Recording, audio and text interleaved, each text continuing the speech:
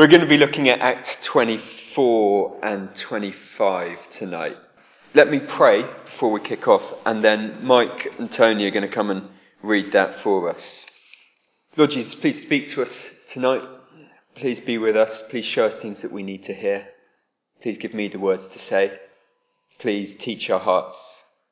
Please, by your Spirit, change us and inform us and equip us to witness for you this week. Amen. Over to Mike and Tony.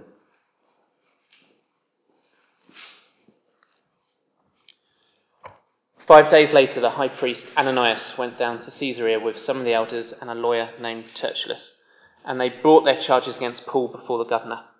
When Paul was called in, Tertullus presented his case before Felix. "We have enjoyed a long period of peace under you, and your foresight has brought about reforms in this nation. Everywhere and in every way, most excellent Felix, we acknowledge this with profound gratitude. But in order not to weary you further, I would request that you be kind enough to hear us briefly. We have found this man to be a troublemaker, stirring up riots among the Jews all over the world. He's a ringleader of the Nazarene sect, and even tried to desecrate the temple. So we seized him. By examining him yourself, you will be able to learn the truth about all these charges we are bringing against him." The other Jews joined in the accusation, asserting that these things were true. When the governor motioned for him to speak, Paul replied, "I know that for a number of years you have been a judge over this nation, so I gladly make my defence. You can easily verify that no more than 12 days ago I went up to Jerusalem to worship. My accusers did not find me arguing with anyone at the temple, or stirring up a crowd in the synagogue, or anywhere else in the city, and they cannot prove to you the charges they are now making against me. However, I admit that I worship the God of our ancestors as a follower of the way, which they call a sect. I believe everything that is in accordance with law, and this is written in the prophets. And I have the same hope in God as these men themselves have, that there will be a resurrection of both the righteous and the wicked. So I strive always to keep my conscience clear before God and man. After an absence of several years, I came to Jerusalem to bring my people gifts to the poor and to present offerings. I was ceremonially clean when they found me in the temple courts doing this. There was no crowd with me, nor was I involved in any disturbance.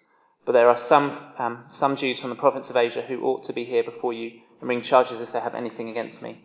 Or these who are here should state what crime they found in me when I stood before the Sanhedrin. Unless it was this one thing I shouted as I stood in their presence, it is concerning the resurrection of the dead that I am on trial before you today." Then Felix, who was well acquainted with the way, adjourned the proceedings. When Lysias the commander comes, he said, "I will decide your case." He ordered the centurion to keep Paul under guard, but to give him some freedom and permit his friends to take care of his needs. Several days later, Felix came with his wife, Drusilla, who was Jewish. He sent for Paul and listened to him as he spoke about faith in Christ Jesus. As Paul talked about righteousness, self-control, and the judgment to come, Felix was afraid and said, "That's enough for now. You may leave. When I find it convenient, I will send for you." At the same time, he was hoping that Paul would offer him a bribe, so he sent for him frequently and talked with him. When 2 years had passed, Felix was succeeded by Porcius Festus, but because Felix wanted to grant a favour to the Jews, he left Paul in prison.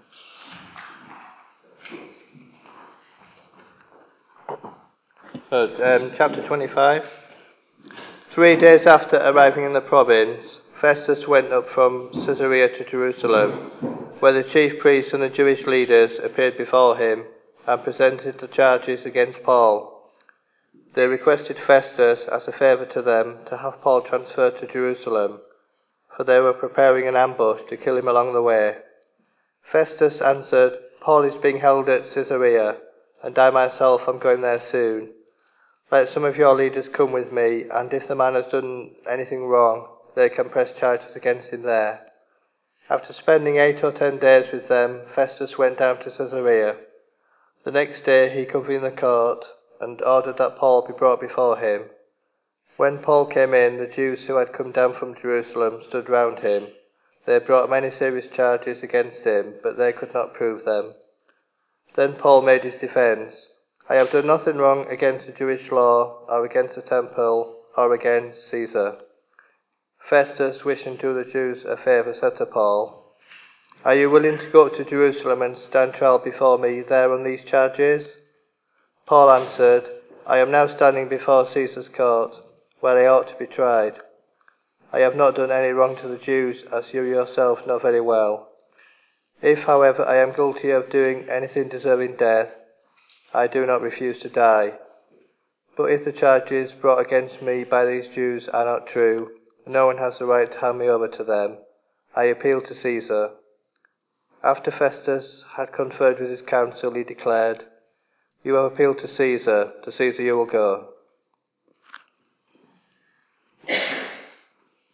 Awesome, thank you guys. It's a long stretch. I read a lot. I go through binges. Sometimes I'll work through long series of science fiction and fantasy, rarely stuff more worthy than that. It's one of my not very guilty pleasures. I do read occasionally some more respectable material as well, but mostly when I'm forced to. So for a book club recently in our staff room, I read a book called Aunt Julia and the Scriptwriter. It's by the Nobel Prize winner, Mario Vargas Llosa. I'd not heard of him before.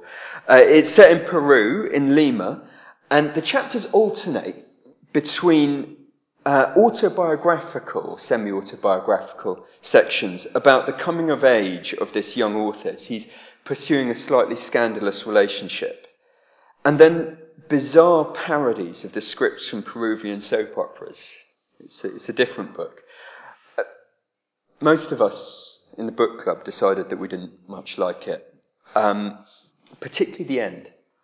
Because the final chapter sees the author returning to Lima many years later and running into some of his old acquaintances again. And obviously, some have changed, some are the same, but the whole plot of the book seems to fizzle out. It stalls and comes to nothing. As all of his relatives had predicted, his marriage had failed after a few years, and by the time this chapter comes round, he's got a new wife, who we know nothing about, a new life based in a different continent, which feels utterly separate to the rest of the story. It's weirdly unsatisfying. The way that reality has intruded and stopped the narrative dead. I often get that kind of feeling near the end of novels, I have to say. I think it's because I read very superficially. I focus just on plot because I'm not very clever with books, but the authors are probably deliberately slowing things down and making intelligent comments which are gliding over my head. But anyway, having finished that book, I turned to Acts to start preparing sermons for tonight and next week. And I was hit by pretty much the same feeling. Because for a plot junkie like me, Acts is great. We've read of God at work and Jesus sending his people out on an audacious mission. We've seen the Spirit making and equipping a people for God. There have been miracles and earthquakes and a paradigm shift, that's a science fiction term for you, a paradigm shift of the Jewish believers as the gospel goes out to the Gentiles. And then Paul is called back towards Jerusalem and onwards towards Rome. And I'm rubbing my hands together. What adventures are going to come next? What's Luke got in store for us? And abruptly, it's like the plot has run into a brick wall. Paul gets arrested in chapter 21, and we basically get 5.5 chapters of legal wrangling. And there's only one verse in all of that where Jesus is clearly active. That's 23 verse 11.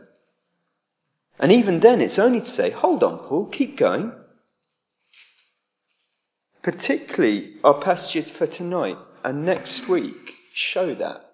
There were 3 whole chapters of slightly repetitive stuff with not a single convert, not a single miracle, just 3 trials without a proper verdict and 2 years in prison. Now, okay, Luke has not set out to write a thriller, but couldn't he have done a bit better anyway? Couldn't he have summed it up in a couple of sentences instead of all of this?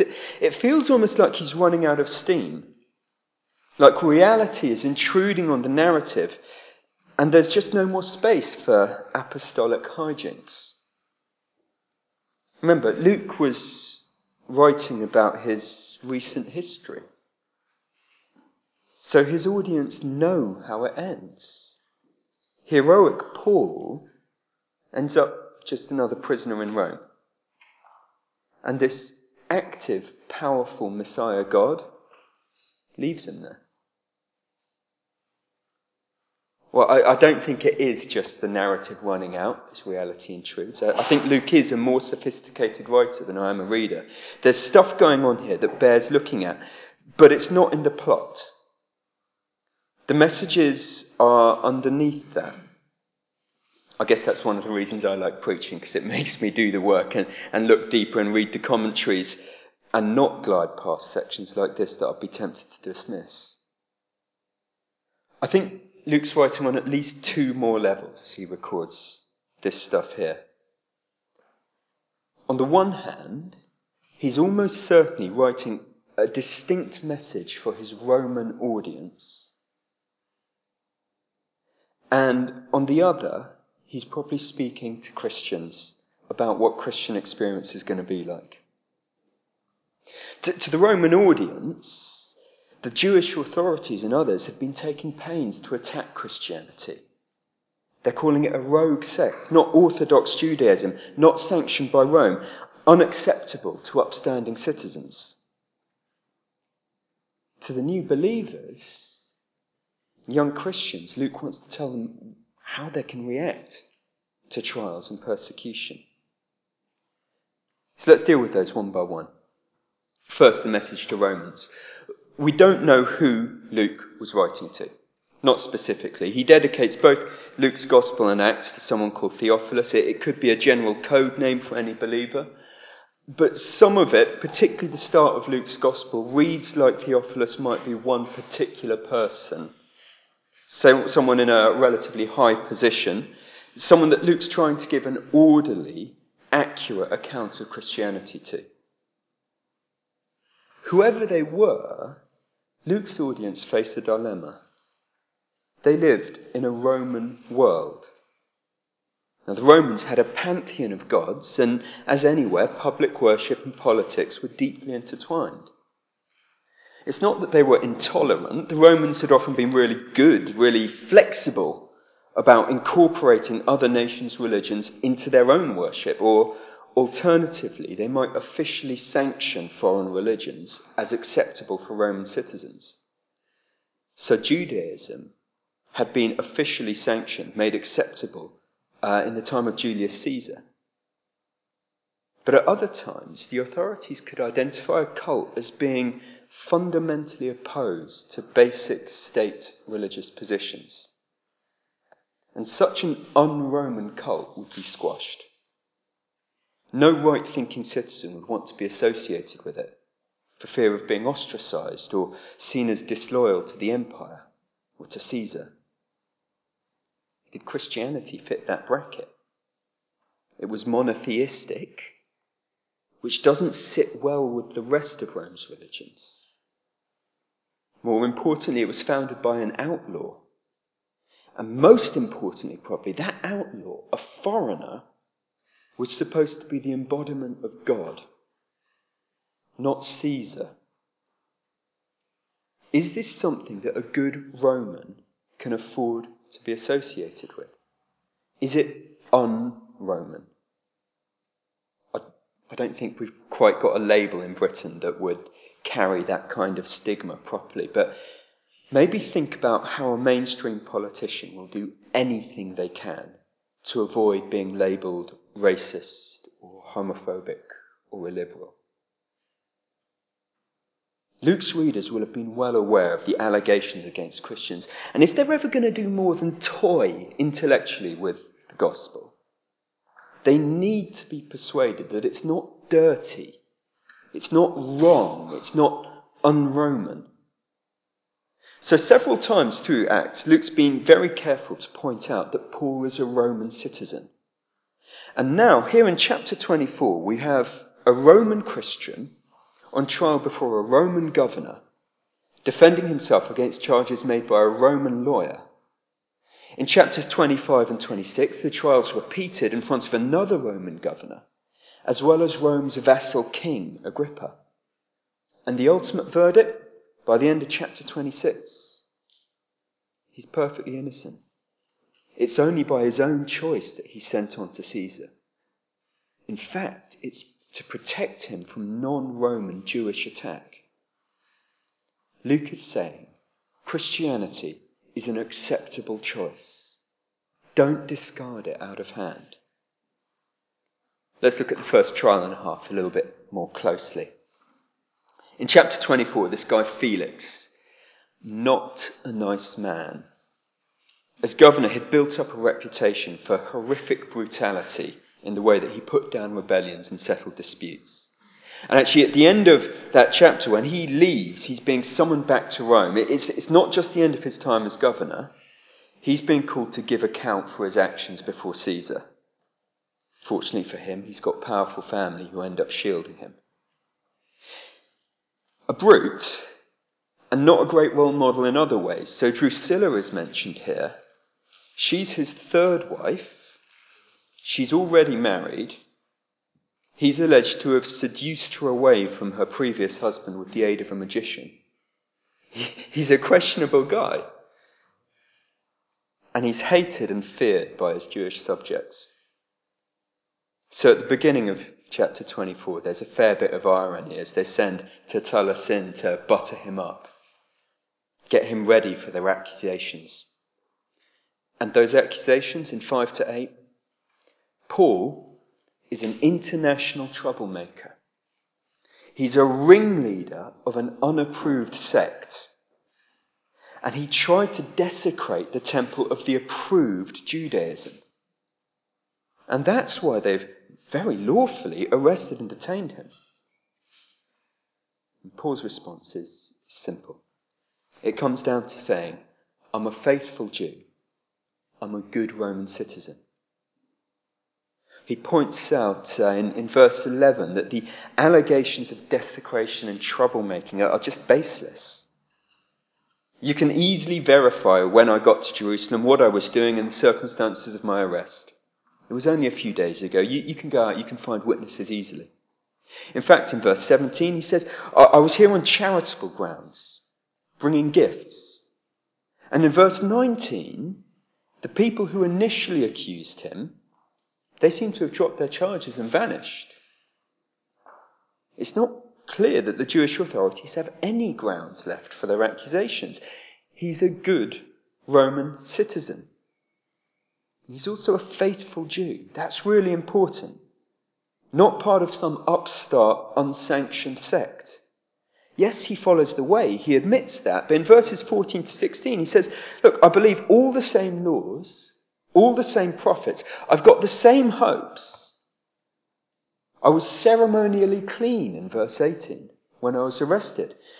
Now, the only dispute they can point to, verse 21, is this internal religious thing, where in fact, Paul is more orthodox than his probably Sadducee accusers who didn't believe in the resurrection at all. He's a true Jew, faithful to a religion sanctioned by Caesar himself. We'll look more at Felix's response in a bit, but essentially he sees there's no reason to prosecute Paul.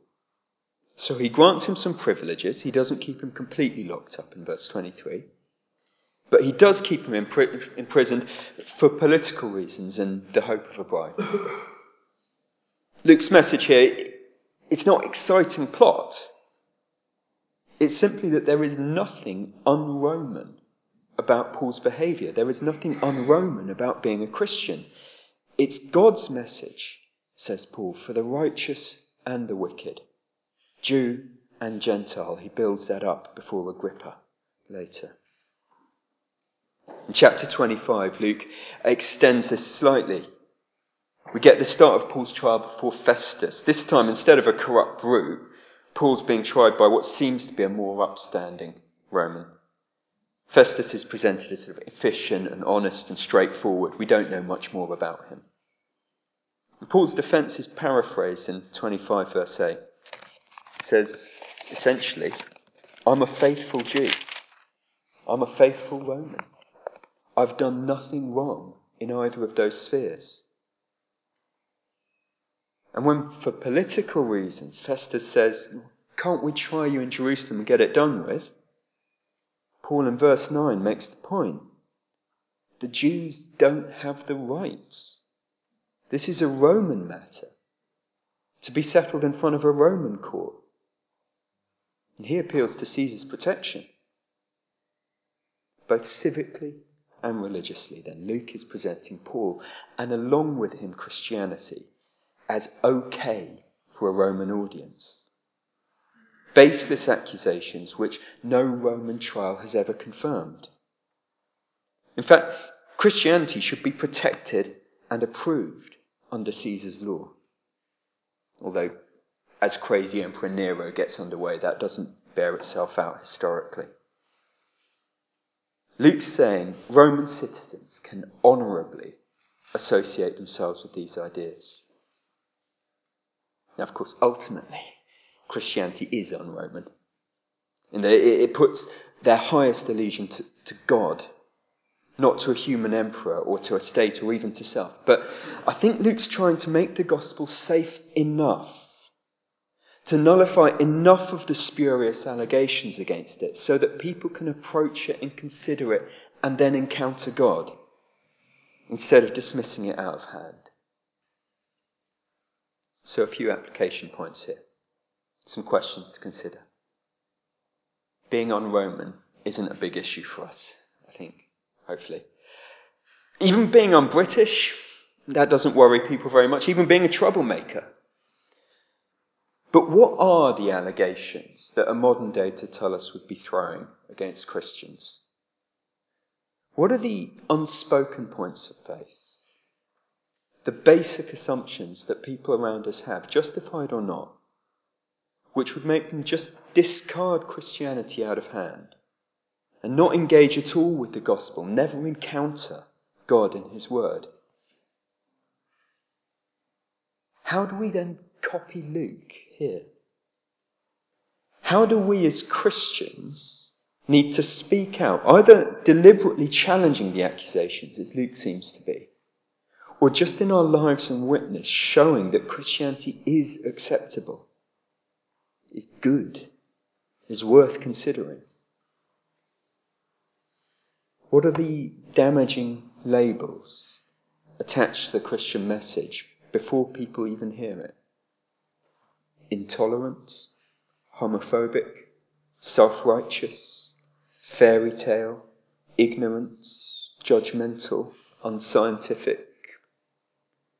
How many of your friends and colleagues think that about the gospel, and so don't engage with it at all? Do we prepare for that? Are we conscious of it? Are we ready for it as we bear witness to the grace that we've received? Or do we just speak in our own Christian language, which they don't get? Do we ask God to change those assumptions and overcome them? Only he can. Paul and Christianity, says Luke, are not un-Roman. It's not something just for the Jews, just for one group of people. It's the same hope for the righteous and the wicked, for all people, for each of us. That's his message, I think, to the Roman audience and to our world as a whole. And secondly, there's a message to the Christians. Look at how Paul stands before his accusers.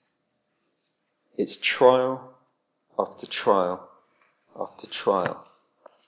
He's not guilty, although in chapter 25, verse 11, he doesn't object to death if he is condemned.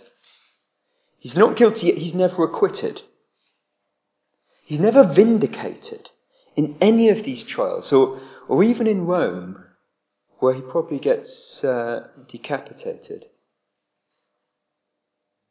And despite constant opposition, Paul's not always swamped in miracles, or hordes of converts, or the Spirit clearly at work. Did you notice that despite 2 years here, there is no record of church growth or church planting?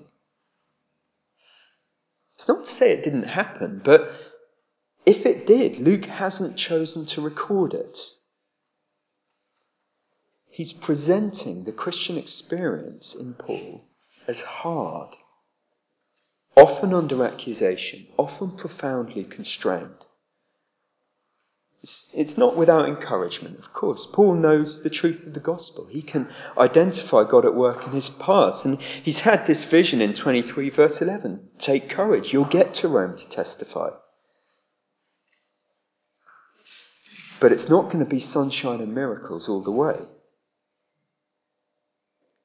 Luke's showing the Christian life as tough, but glorious.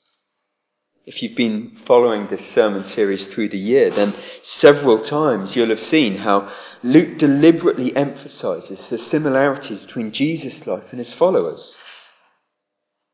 Christ, in Luke's Gospel, was tried 5 times before his crucifixion. He was arrested and condemned by the Jewish leaders, tried twice by Pilate, the Roman governor, and found not to deserve death but condemned for political reasons. He was condemned by the crowd and then tried before Herod. And over the course of chapters 22 to 25, Luke carefully shows 5 trials of Paul. 2 before governors, 1 before a crowd, 1 before a king, and 1 other that I've lost track of somewhere. Never mind. 1 before the Jewish council. Oh dear. Okay. I think it's really a very direct fulfillment of Christ's predictions for his people, particularly Luke 21. The servant, says Luke, is not greater than the master. If the master suffers, then the servant's going to get the same indignities. People will treat them in the same way. But the master was glorified, and so too will the servant be.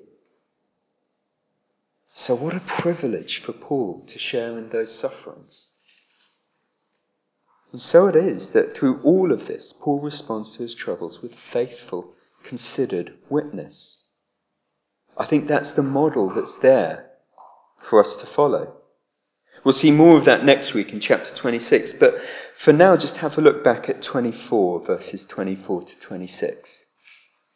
And see how Paul speaks even to corrupt, barbarous Felix, who's imprisoning him, and his Jewish wife Drusilla in their adulterous marriage.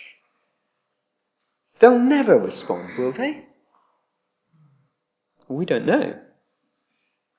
And it's left open. We don't know what happened with them.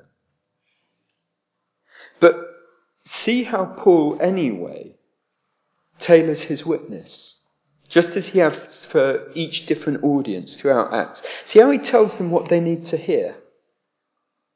Here it's righteousness, which they lack, self-control, which they seem to lack, and the judgment to come. They will know enough of Judaism to know where they stand before Paul's God. See how Paul, the prisoner for Christ, faithfully bears witness before kings and authorities, so that the Roman governor was scared. See how there's something nagging and powerful enough in that message that despite his guilt and fear, Felix keeps wanting to hear more. I think we're meant to get the feeling in verse 26 that there's more than the hope of a bribe going on. Now, more of that next week, but I think Luke's message to Christians in the face of hardship and trials and God's apparent distance and fruitlessness is emulate Paul and Jesus before him in faithfully, carefully, considerately telling your captors and anyone who will listen what they need to hear about the righteousness and the grace that God has revealed. In this case, it seems to include speaking truth to power pretty courageously, but also long-term witness. And I think attention to the audience's individual needs and situations as he puts this gospel account together for them. So what are the challenges here for us? I think one to ask is, what are your ideals of a successful Christian life? Is it to live the middle class dream of good reputation, comparative wealth, stability, a family and long healthy life? Is it more noble? I'll find my mission field, I'll do great things, I'll be used mightily by the Lord. Or in your daydreams, how do things end up? I'm amazed by how often my ideal daydreams see me being proved right in imaginary conflicts. Vindicated. Or just life being made easy by wealth and success. What do you hope for? What's your heart's desire? Luke shows us such a different expectation in Paul. There's no vindication, no health, wealth, success. He's been told again and again, go to Jerusalem, go on to Rome, but he's been told again and again he will face suffering if he does. Here, he gets 2 years in prison and corruption for his troubles. 2 plots against his life. And we know that if he follows this path on to Rome, sooner or later it's execution. Why does someone choose that? Look back at 24 verses 15 to 16. His heart's desire lies in the hope of resurrection. And so he strives to keep his conscience clean before God and men. And he longs to share that hope with them, even with Felix. What's your heart's desire? I think if I really believed this gospel, if I really had that same hope in God, I'd be ready to share the gospel in and out of season. I'd want to encourage other people in the church family, in conversations, in house group. I want to encourage them to do the same. Wouldn't I put energy and time into thinking about how I communicate this gospel best to my friends and colleagues and family, working out what they need to hear, what the obstacles are for them, even if for years, like here, I see no fruit? But the reality is I don't live like that. I don't emulate Paul. I need to be challenged and reminded and encouraged to. What's your heart's desire? Another question. Are we discouraged when we don't see God at work? When we don't see change in us or others? When we don't see vindication and justice? 2 years Paul's in prison for here, with much more to come.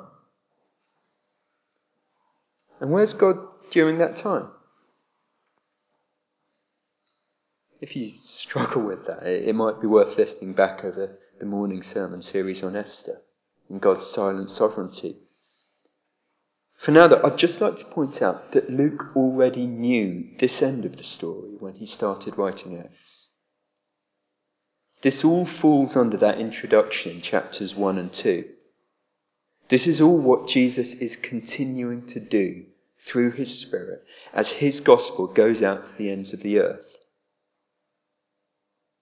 And by extension now in our mundane lives with humdrum problems, yet our Lord is at work for his purposes. 2 messages then from Acts 24 and 25. The gospel is acceptable. It's not to be discarded out of hand or given over to the accusations made against it. It's not just for some people. And so, under those accusations, Christians need to bear faithful witness. They need to show the true nature of the way. Not to be vindicated, but to give testimony to the grace that we've received.